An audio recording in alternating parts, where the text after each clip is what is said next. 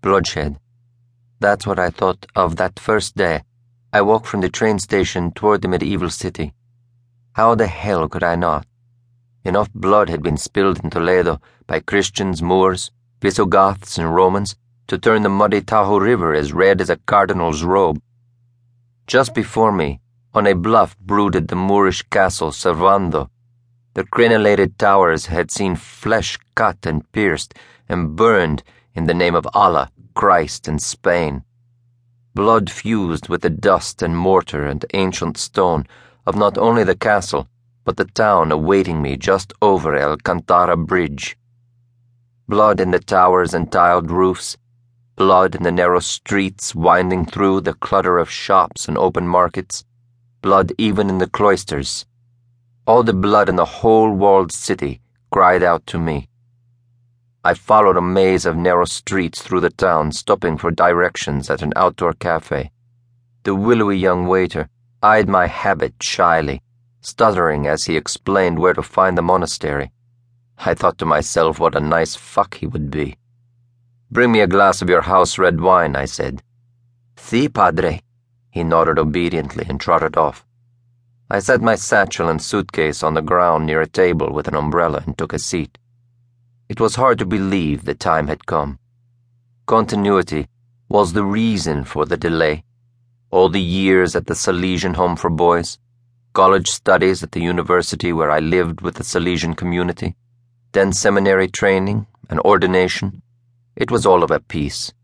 The long refectory tables, prayers of the divine office that punctuated the day, the small, scantily furnished cells.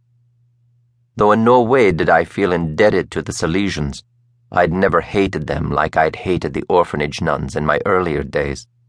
The Salesians didn't beat me with brushes or lock me in a closet or make me recite rosaries while the other inmates got fed. Their number never included a sadistic bitch like Sister Maria Rosario.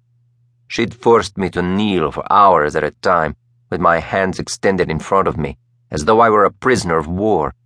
She'd gotten off on inventing details of my parents' murder, for which she reminded me I'd been responsible because I was evil in God's sight. I'd cut out the rebelliousness fairly soon after arriving at the Salesian Home for Boys. Under its shelter came savvy. I learned to check my rage and discovered a means to eventually vent it once and for all. That's when I formed the master plan.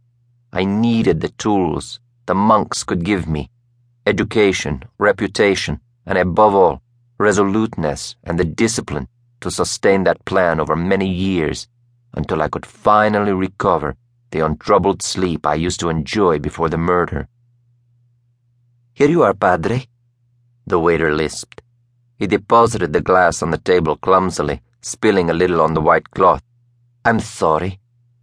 "That's all right," I said, smiling. I watched his tight, round ass as he went to another table. Then, closing my eyes, I sipped my wine and took a deep breath before pulling 3 folders out of my satchel. The first folder was thin. It contained handwritten descriptions and sketches of the 2 thugs who had killed my parents, while a third man, their boss, Martin Esteban, stood by with me, a 7-year-old, in his iron grip. The sketches were based on what I remembered as I struggled to free myself from Esteban. But my memories were supplemented by the sometimes distorted, sometimes horrifyingly vivid views granted me in nightmare after nightmare. I'd revised the descriptions for a year after moving to the Home for Boys, then forced myself to stop before my hatred contorted them beyond usefulness. One of the thugs was short and stocky. The sleeves of his blue shirt had been cut off from the shoulders, as if to free his muscular arms, one imprinted with a long tattoo of a cobra ready to strike. As the man straddled my mother, prone on her bedroom floor, and pinned back her arms, I had noted his stupid, excited eyes, recessed beneath the brow of a huge, ugly guard dog, a mastiff.